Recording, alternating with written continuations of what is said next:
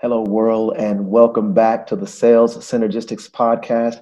I'm excited today because this is a topic that's been close to my heart ever since I picked up the book, The Messenger is a Message, a long time ago. And I am now privileged to be joined by not one, but two guests on the podcast today, the co-author of The Messenger is a Message, Miss Dina Zinick, and also Miss Liz Richardson, both coming from the industry of advocate marketing. And I'm looking forward to talking about it today. And I think you guys are really excited to be here too. Am I right, guys?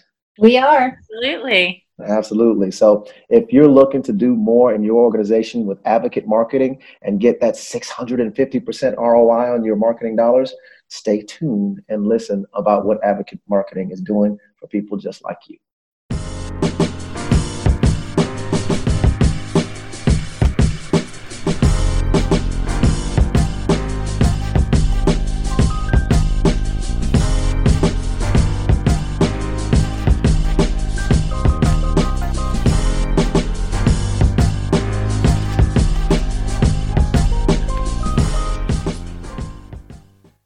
Welcome to another great day of the podcast, guys.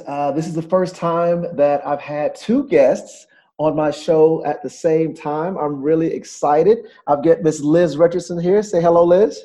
Hello, everyone. And where are you calling in from, Liz? I am actually in Birmingham, Alabama. Oh, thank goodness. So see, I'm a Georgia boy, born and raised, and so I say, I'm so sorry to hear that.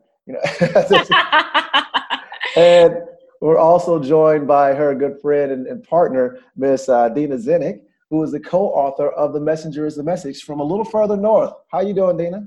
Hey, I'm doing very well up here in the Great White North. That's right. Specifically, where in the north are you right now? I am about an hour outside of Vancouver in British Columbia, and there is no snow on the ground. It's a beautiful, lovely day here today. Very, very happy to be here. But guys, as we talked about before the call, today is all about you and what you have dedicated so much of your lives to in the field of advocate marketing. So I was wondering if you could just help me level set with the group. I still feel like even right now, as we've set up this call, there's a lot of people who still don't know what you do for a living. If maybe y'all could help us out and level set for a few minutes, just a little advocate marketing 101. What is it and why have you dedicated your lives to it? I'll take it, Dina, but you follow up here. So I think you're right on, Jason. I have explained what I do to people so many times, and it's a little hard for them to wrap their heads around all the time. But when you do get it, you get it. And it's very exciting. So with the power or the ability to take your story, some of your customer story, right? So the premise of advocate marketing is, hey, the way that we're trained to work today is to tune a lot of things out because we are bombarded with advertisements, companies selling themselves, making claims. And we as a society have learned to shut down a lot of that. We're also a very skeptical society, right? We've learned the marketing tricks. I always like to say we don't live in the age of Mad Men anymore. That doesn't work. A brand doesn't get to just decide this is who we are and spin that out and have people accept that. We are so socially connected now that we go to our most trusted sources, and it's no longer organizations, it's actually people. So as people look to make their purchasing decisions, they really go to their peer network to understand, or their tribes. And so the premise of advocate marketing is, how do you get to be a part of that conversation? And this really came home to me. I was working for a company called Bomgar. Now it's Beyond Trust. And it was very obvious, like you could jump into a conversation on any community or a third-party site, but you have no clout when you have that logo next to you because you have an underlying motive and bias, and that's just the facts. But if you could get a customer who's had wonderful success with your platform or your solution to tell their story, then that's authentic. That's their experience. They don't have anything to gain by it. And if they are able and willing to share that story, and if they associate their personal story with your brand, you have a much more powerful story to tell, and it's not yours. It's not really your story. It's their story. So if you can work with your customers to first make them successful, that's the first thing you have to do, but to also build that relationship with them where they feel connected to your brand and they are willing to connect your brand to their personal story, well, that's an amazingly powerful tool. And so that, in essence, for me, is the underlying foundation of advocate marketing. Dina, what would you add? I would just kind of embellish a little bit, Liz. And for me, very simply, advocate marketing is about having a seat at the table where you otherwise wouldn't have it these days. Companies, they no longer control the narrative, and in advocate marketing, one of the misconceptions is that somehow advocate marketing controls the narrative of the customer, or that you are kind of creating an army of customers who are going to be on brand and on message. And that's not what it is. It's allowing you a space in the conversation and in the relationship with your customers, kind of being in the trenches with your customers and inviting your customers to come on in the front doors of your business and be a part of your business's success. Wow. So it sounds like it's not just a one-way process of getting the message to go through you and then out your customers' mouths. It seems like you're describing something cyclic where that feedback comes back and their responses help guide the business. Is that accurate? Yeah, 100%. In like a good, healthy, mature scenario with advocate marketing, that's kind of like the benefit that you want to get to. After all, businesses are making products or selling services for their customers. So why wouldn't you want your customers to be right, behind closed doors with you and helping you to develop the best products and services for the market, instead of kind of being in, the armchair position and trying to figure out what those products and services might be.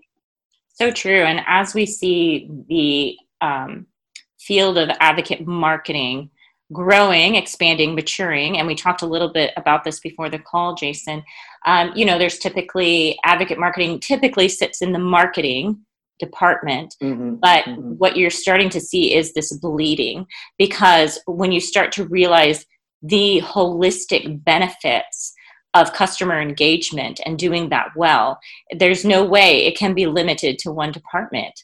You're starting to look at customer experience. You're definitely looking at customer success, because again, you need that foundation of making your customer successful.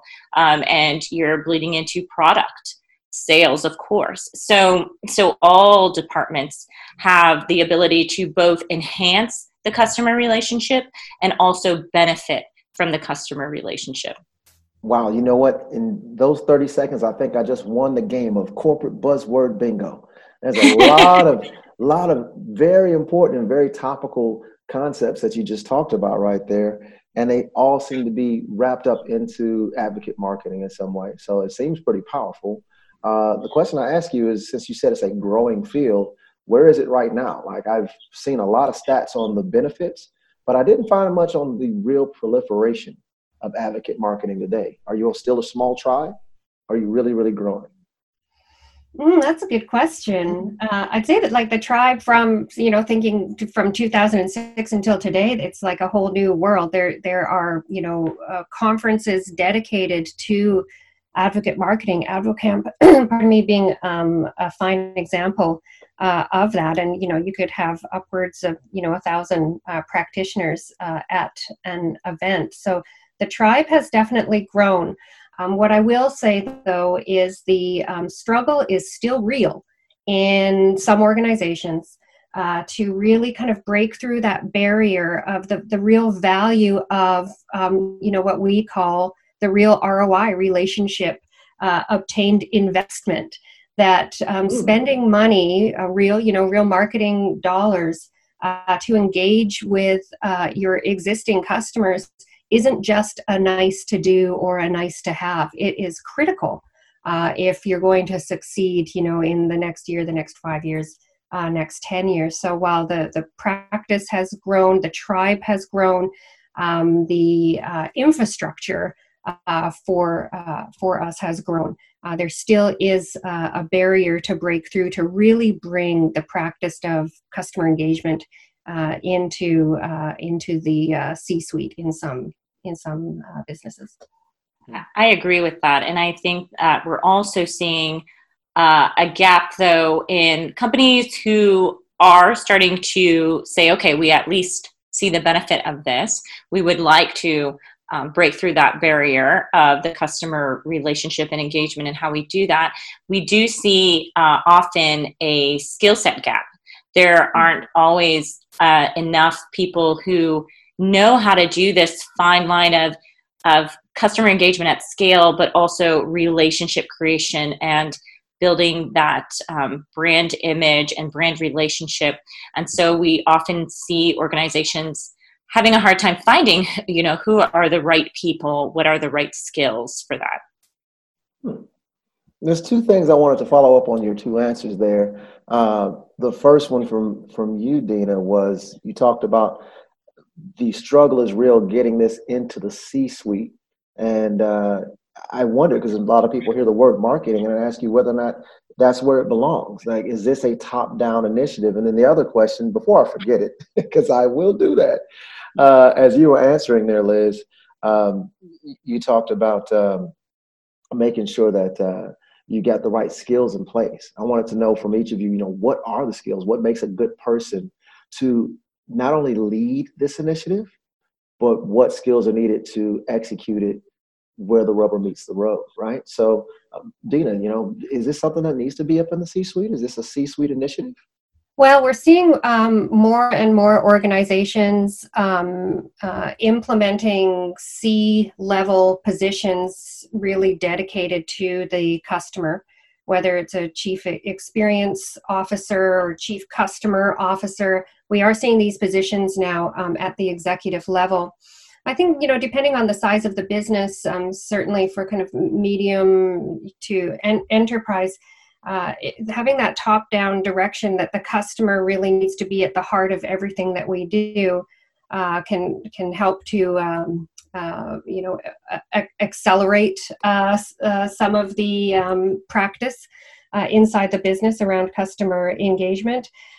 From where I come from, it was certainly from the ground up. So really a grassrootsy movement, and in each budget cycle, really fighting for those budget dollars and turning around and showing the value kind of cycle after cycle and growing up from there until finally kind of getting the seal of approval from the C-suite. But I do think it's important. I think when you put in a C-level position dedicated to the customer, you now have that oversight and direction that can pull together the customer touch points that are happening across the business. So while we say advocate marketing and traditionally in marketing, when we start to think about customer success organizations, other pockets across a business that are engaging with customers, the core fundamentals of the practice of advocacy really should apply to anyone who is engaging with the customer, and having that C-level person in place can be the glue that ties some of that together. Wonderful. As I listen to you talk about those practices, going back to the buzzword bingo topic there, I wonder if there's anyone else in the organization that would have the reach and authority to pull together all those disparate pieces, to actually make an initiative like this a priority. That's really interesting. So I guess it does make sense that the C-level has to be involved. And once they do get involved, they've got to give it to some people who can actually execute it. And Liz, you were talking about making sure those right skills were there. Can you kind of get back into that a little bit? Sure. We've spent a lot of time thinking about this. Obviously, Dina and I were both practitioners to begin with, and now we have worked with hundreds of other practitioners to help with their initiatives in advocate marketing and customer engagement. It's a well-discussed topic because there seems to be a need for quite a few varied skills. It's a unique position. You are interacting with customers, so you absolutely need to have a lot of the softer skills that are harder to teach often, such as the ability to connect to be empathetic. I use the word empathetic a lot. Because understanding who your advocates are at a human level is essential, because that's one of the big differences of advocate marketing. You're not just looking at accounts at an account or company name level like you would in Salesforce. You're looking at these people as humans with individual needs, individual goals, aspirations. And so having the ability to discern that and to understand what type of experience and opportunities are meaningful and valuable to individuals is a very necessary skill. But you also need creativity. How do you engage your customers? How do you put things in front of them that make it seem both valuable for them and valuable for you, and understand that? How do you make it fun and engaging at the same time? But on the other side of the fence, like you just heard Dina talk about the necessity of having to look at the results, analyze what's the return on investment, be able to pitch that up a level, and be able to sell what is the value of what we are doing. So you also need to have strong analytical and communication skills, both for the customer and for internally as well. Mm-hmm. So what we sometimes find is, someone's really good at the creative relationship part, but they might need someone above them who is handling the bigger picture, the bigger strategy. How do we tell our story? What's the actual return on investment? And make sure that they're doing a good job of presenting that, because at the end of the day, of course, we always need to show what are the results of doing anything that we are doing. Dina, skills that, if you could name one or two that were the most important on your list. Oh, wow. Geez, I often fall back on my first career as a journalist. I did my first degree and worked for a number of years as a journalist. And those skills in particular, I have found just hugely useful. Journalism, having the ability to be an active listener, having the ability to know when to push and when to back off, how to manage a conversation. Those skills have been hugely important, and obviously the creative side there as well. I would say, just kind of to riff off of your point there, Liz, on the strategy side. Oftentimes we see practitioners come into the advocate marketing space, and maybe they're a bit fresher in their careers.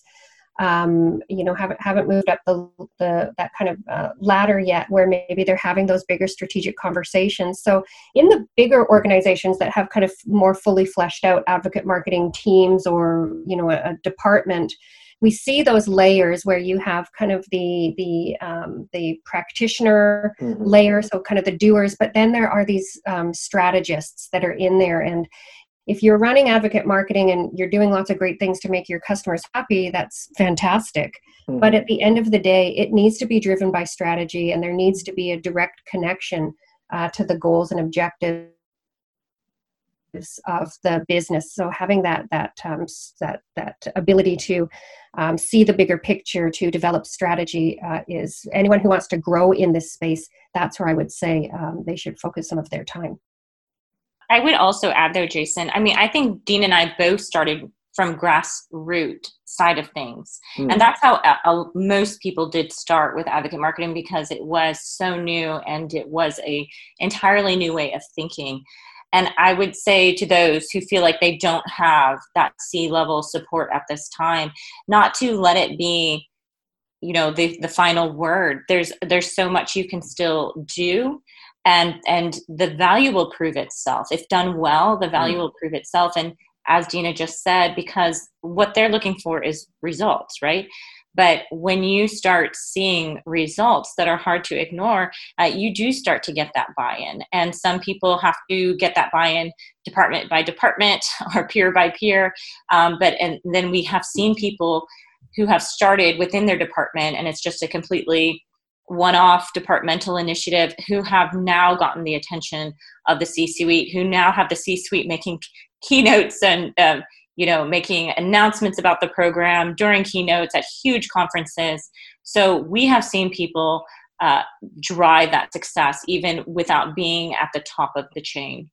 But Liz, it seems so big. I really want to do something like this. I read the book a long time ago and I'm so far down in my organization. How on earth could I get started? What simple things could I do at the ground level to get started with some advocacy marketing activities at my level? And is there any dynamic duo out there in the world that could help me with that? Any 1-2 combination of people who could help me make that happen? I feel like I'm being set up here. Maybe. I'm not subtle. I never said I was. But I do. But genuinely, what are some basic steps to get started? How could someone start at that ground level if they didn't have much to go with? I think you absolutely can. And Dina, you're going to be perfect to answer this because Dina started way back when there weren't even platforms. I mean, she was working off of spreadsheets, and I came on a little bit later. But, this was my baby, my idea, even at the company that I was at. Thankfully, I had a boss who gave me, a little money to play with as far as a platform is related. But even before I had a platform or an official program, I was thinking of creative ideas to engage customers, even on a campaign basis, to, put something out there of value for them and ask them to just do something in return and start building relationship. And they were more than willing to do that. In fact, the big surprise for me when I started my community is how willing customers are, if they love your product, to do all kinds of things with you, as long as they find those actions to be valuable to them as well. And it can start with just one really great idea, one really great campaign, and going from there as you show, wow, look at the interaction, look at the response from our customers on this. I think I started without a program before doing some kind of Christmas campaign. And just the response from our customer base was enough to say, hey, look what they'll do for us if we just ask them, if we just make it fun and engaging and valuable and give them something that's exciting about our brand to interact with. Look at what they'll do. And it was easy to make the next step after that, and then the next step after that, and the next step. But Dina, you started from the very ground. What would you say? Well, I'm sorry to jump in. I'll ask you to say that one more time because I wanted to ask you, what should they be doing for us? I guess it goes back to a little bit of the advocate marketing 101. What is it that you want advocates to provide, and what metrics are you tracking to say that this is successful or not, to say that you're getting your ROI? What are you looking for from these advocates? 100%. Dina, go take that one because you're the... Yeah, sure. Yeah. It's a great question. Of course, it's all about the results, and the results that you're looking to get will be different organization to organization, but there's definitely some core metrics that are quite common and good to build a program around.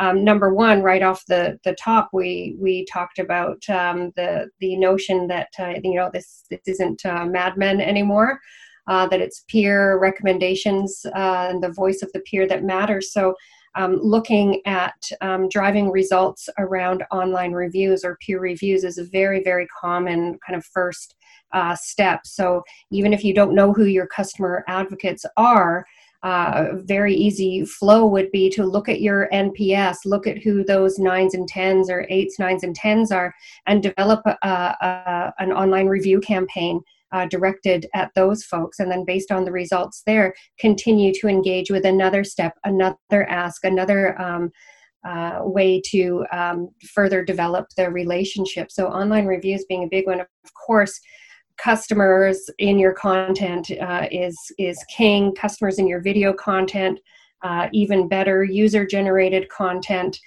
So going beyond, the kind of traditional marketing case study, where we're kind of, telling the story of how our customers love us and are using our products, but instead really make those stories about the customer and about their success, and almost become a side note to their success. But it's a much more compelling story when told.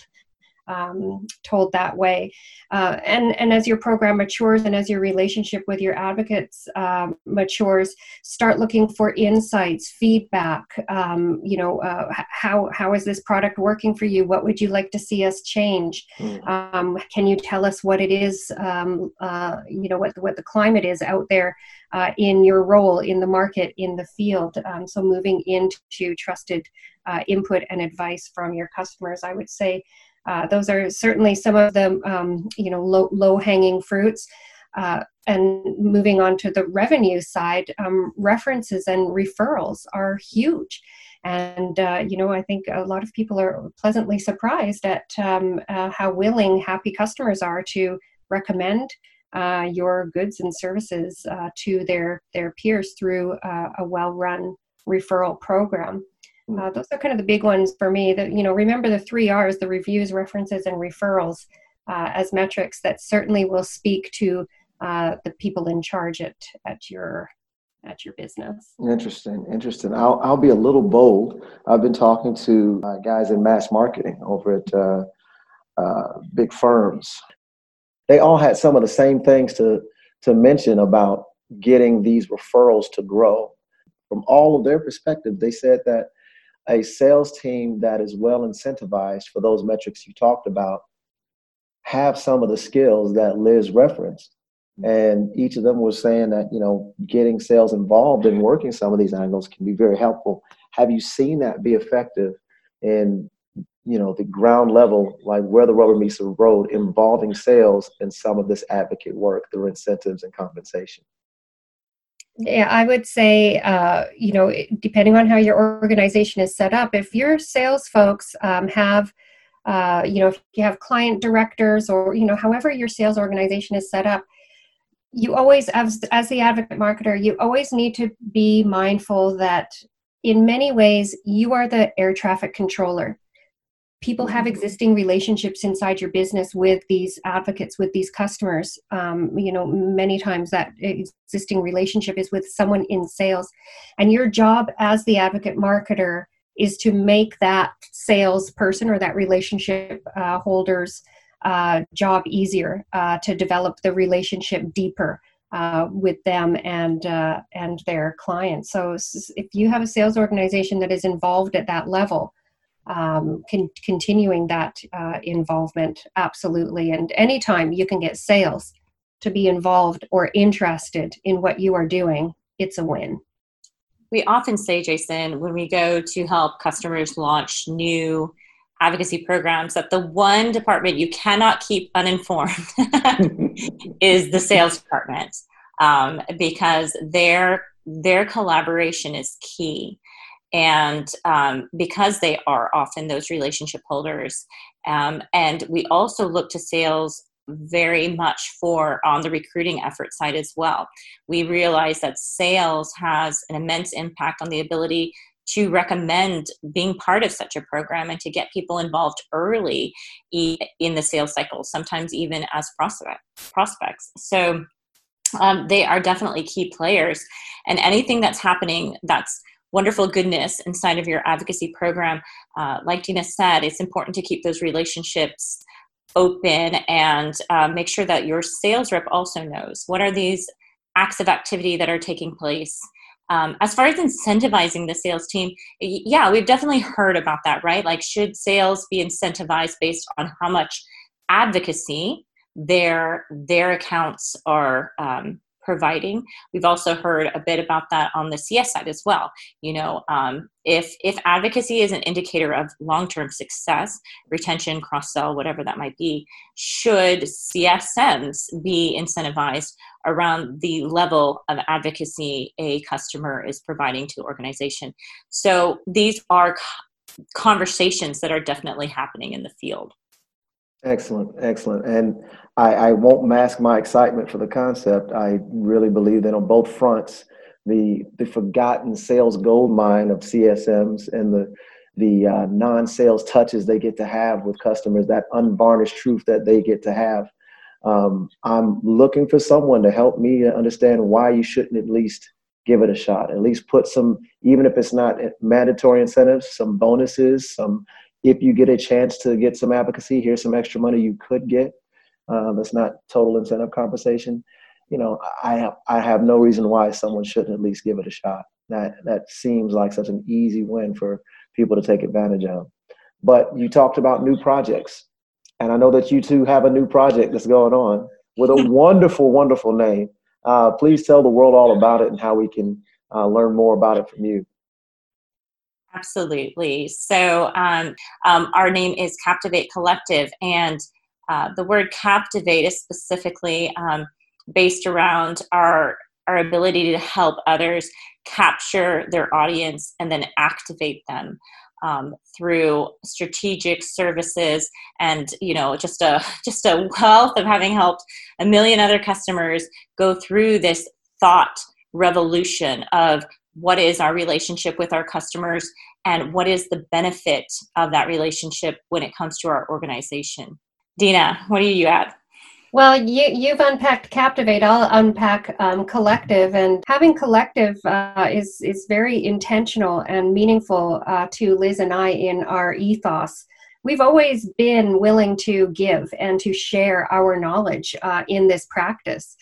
In working together, and a lot of the education that we've provided to hundreds of practitioners, it really is about helping other people really get great at what they want to do, because we believe so strongly with the power and potential of this practice. So with the collective piece of Captivate Collective, what we're looking to do is build kind of a hive of practitioners, thought leaders, experts who have some knowledge to share. Not monetizing this piece of the business, but really making the collective a place that you can go to learn, where you can network, where you can be a part of what is still very much a movement in the world of marketing and beyond, CES, you name it. So that's the collective piece. That piece is very important to us. Of course, you'll see the collective grow over time as we engage with more folks. We've got some invitations out at the moment, having just launched this week. So I think you'll see some movement on the collective piece of our business over the next couple of weeks. And if anyone who's listening is interested in contributing to the collective, then by all means, look us up. I know someone who wants to contribute, and that's me. I can't think of any other way to end this conversation with you guys than let's speak directly to the audience and give a little bit of our passion for the whole concept to invite them to join. And if you don't mind, I'd love to start and let you guys have the final word. I just want to say to everyone out there that's listening right now, as a guy who's been screaming at the top of my lungs for advocate marketing for a long time, and for those of y'all who know me and my philosophy, I've talked to you forever about the fact that your sales funnel, which is the lifeblood of your business, is not a funnel shape. It's not a triangle. It's an hourglass. And it goes from this large base of your prospects and your potential customers through a very small period of transaction out into the long life cycle, the total life cycle of your customer, where you're trying to capture the total lifetime value of that client. And at the top of that funnel, you should have as many advocates as possible out there referring business back to you. And if you're not working on that top half of your hourglass-shaped funnel, you're losing out on opportunities to grow your business. Picture this: if your business lives on apple pies, then all of your potential customers, those are the apples.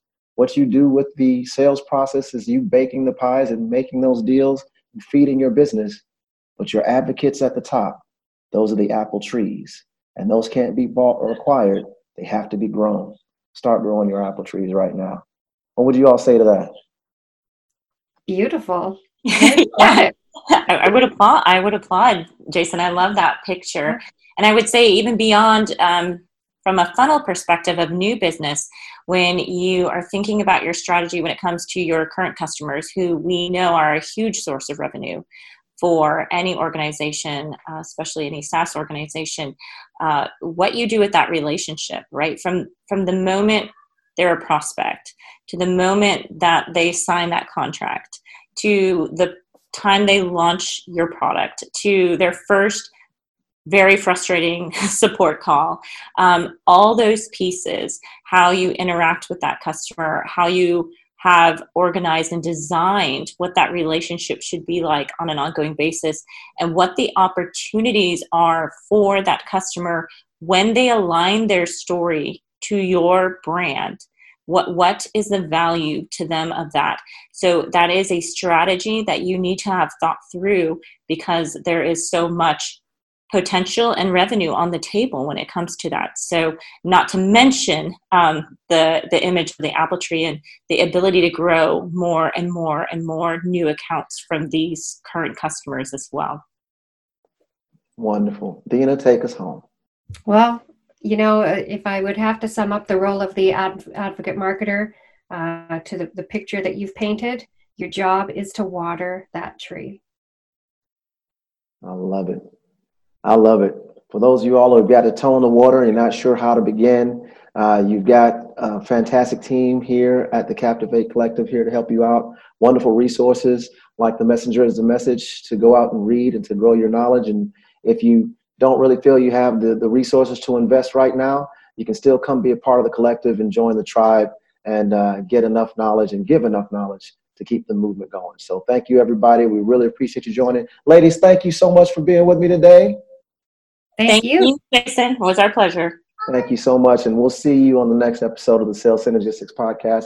You guys have a great, wonderful weekend. Stay safe and stay home. Bye.